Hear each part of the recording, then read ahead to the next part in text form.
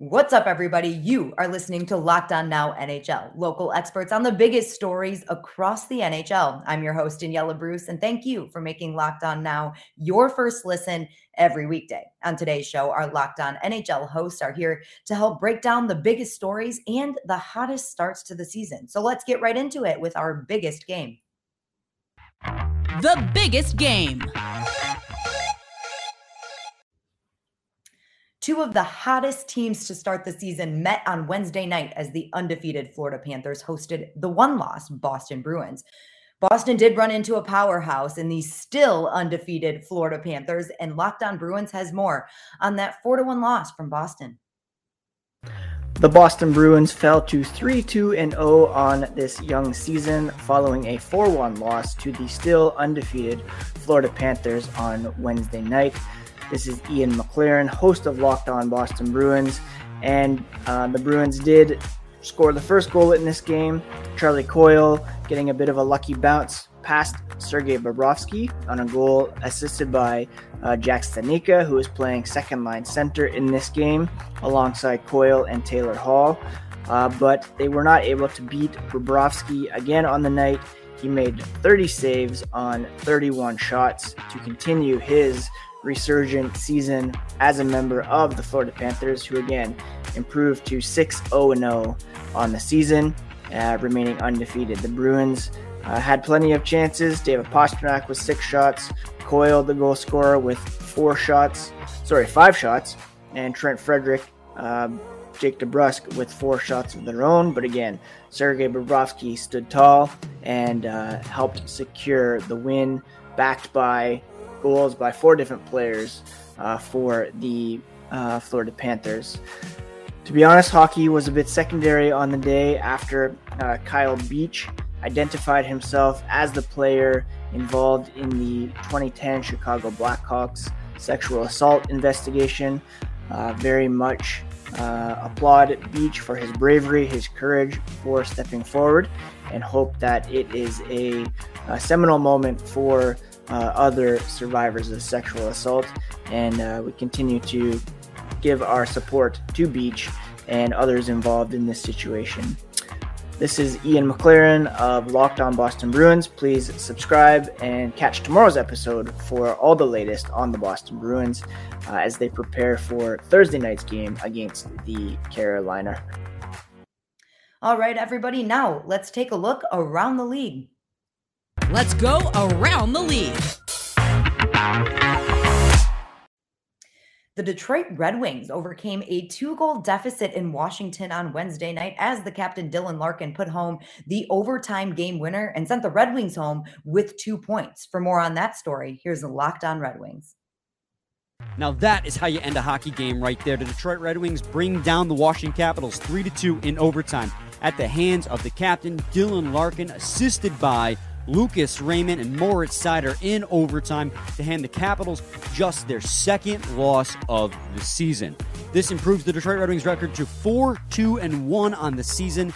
Me and Scotty Bentley are going to break down this whole game tonight. It's going to be up for you guys tomorrow morning, and we just have a lot to talk about with it. We got Filip Hronek back in the lineup immediately, bringing that fire back. Penalties continue to hurt the Detroit Red Wings, and of course, can't ignore the greatest of all time, Adam Erne, with a goal and assist. Like I said, Scotty and I are going to break the whole thing down for you in tomorrow's episode. You make sure you stay tuned to Locked On Detroit Red Wings. As for the Capitals, they still remain unbeaten in regulation, but they have had 3 games go to overtime this season, and they have lost all 3 of those. For more on that, here's Locked On Capitals.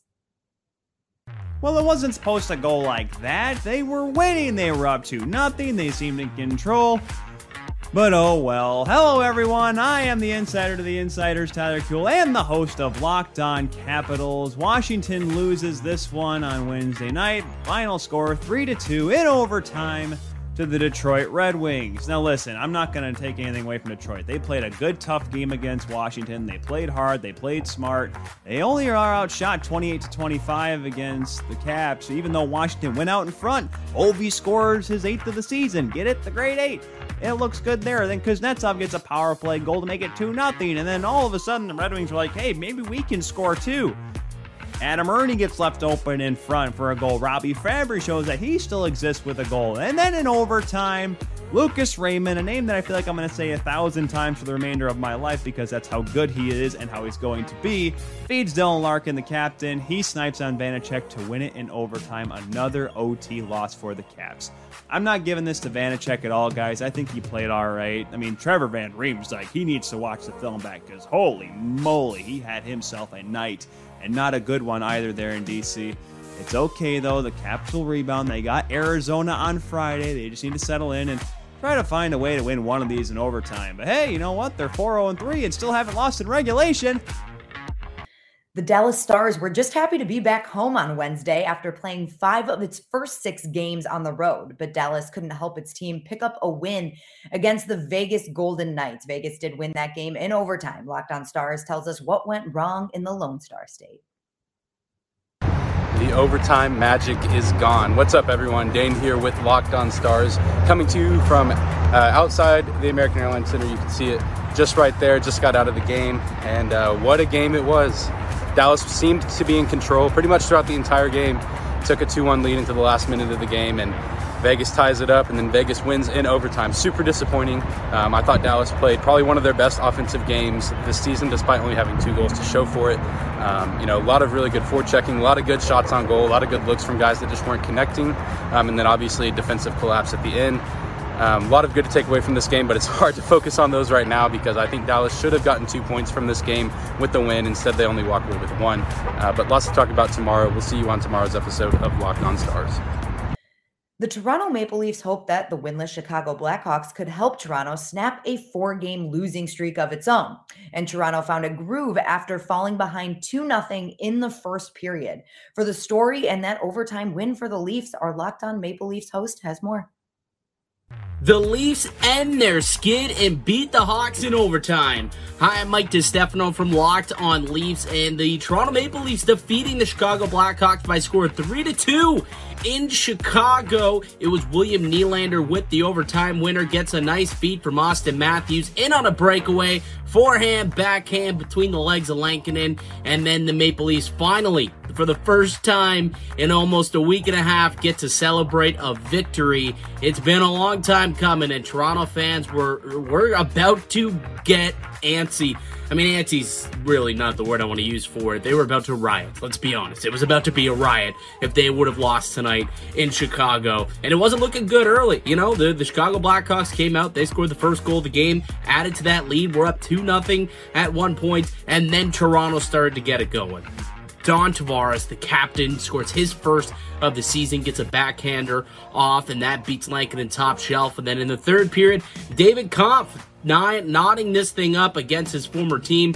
Another backhander, actually, that beats Lankinen. And then this one went to overtime where William Nylander did his thing and ended this one. Jack Campbell was outstanding tonight. Had to stand on his head a couple of times. Had to make some big saves, including in overtime, to preserve the win. He made 27 of 29 saves on the night. Got the 2 points for the team, but what's really good about this game, not just that they finally won, not the fact that they got the 2 points, but the fact that the big boys, Tavares, Nylander, Marner, Matthews, all hit the score sheet tonight.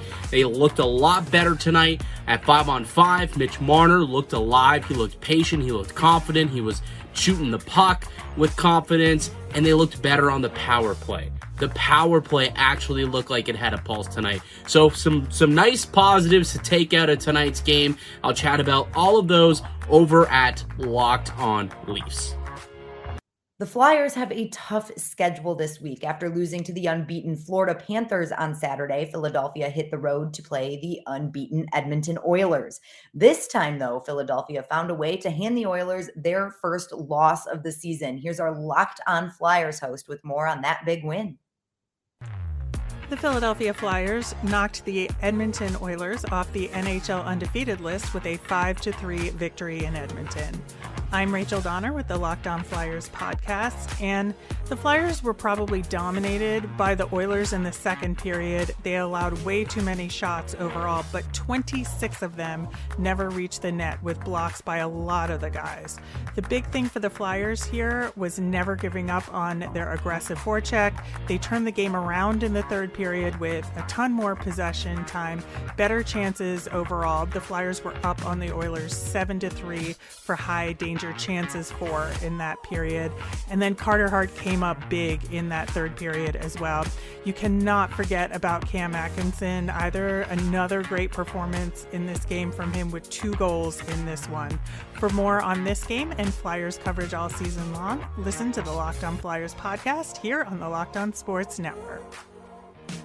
And that's a wrap for us. Thank you for making Locked On Now your first listen every day. For more on the NHL and your team, make sure your second listens are Locked On NHL and your team's local podcast. I'm Daniela Bruce, and this has been Locked On Now.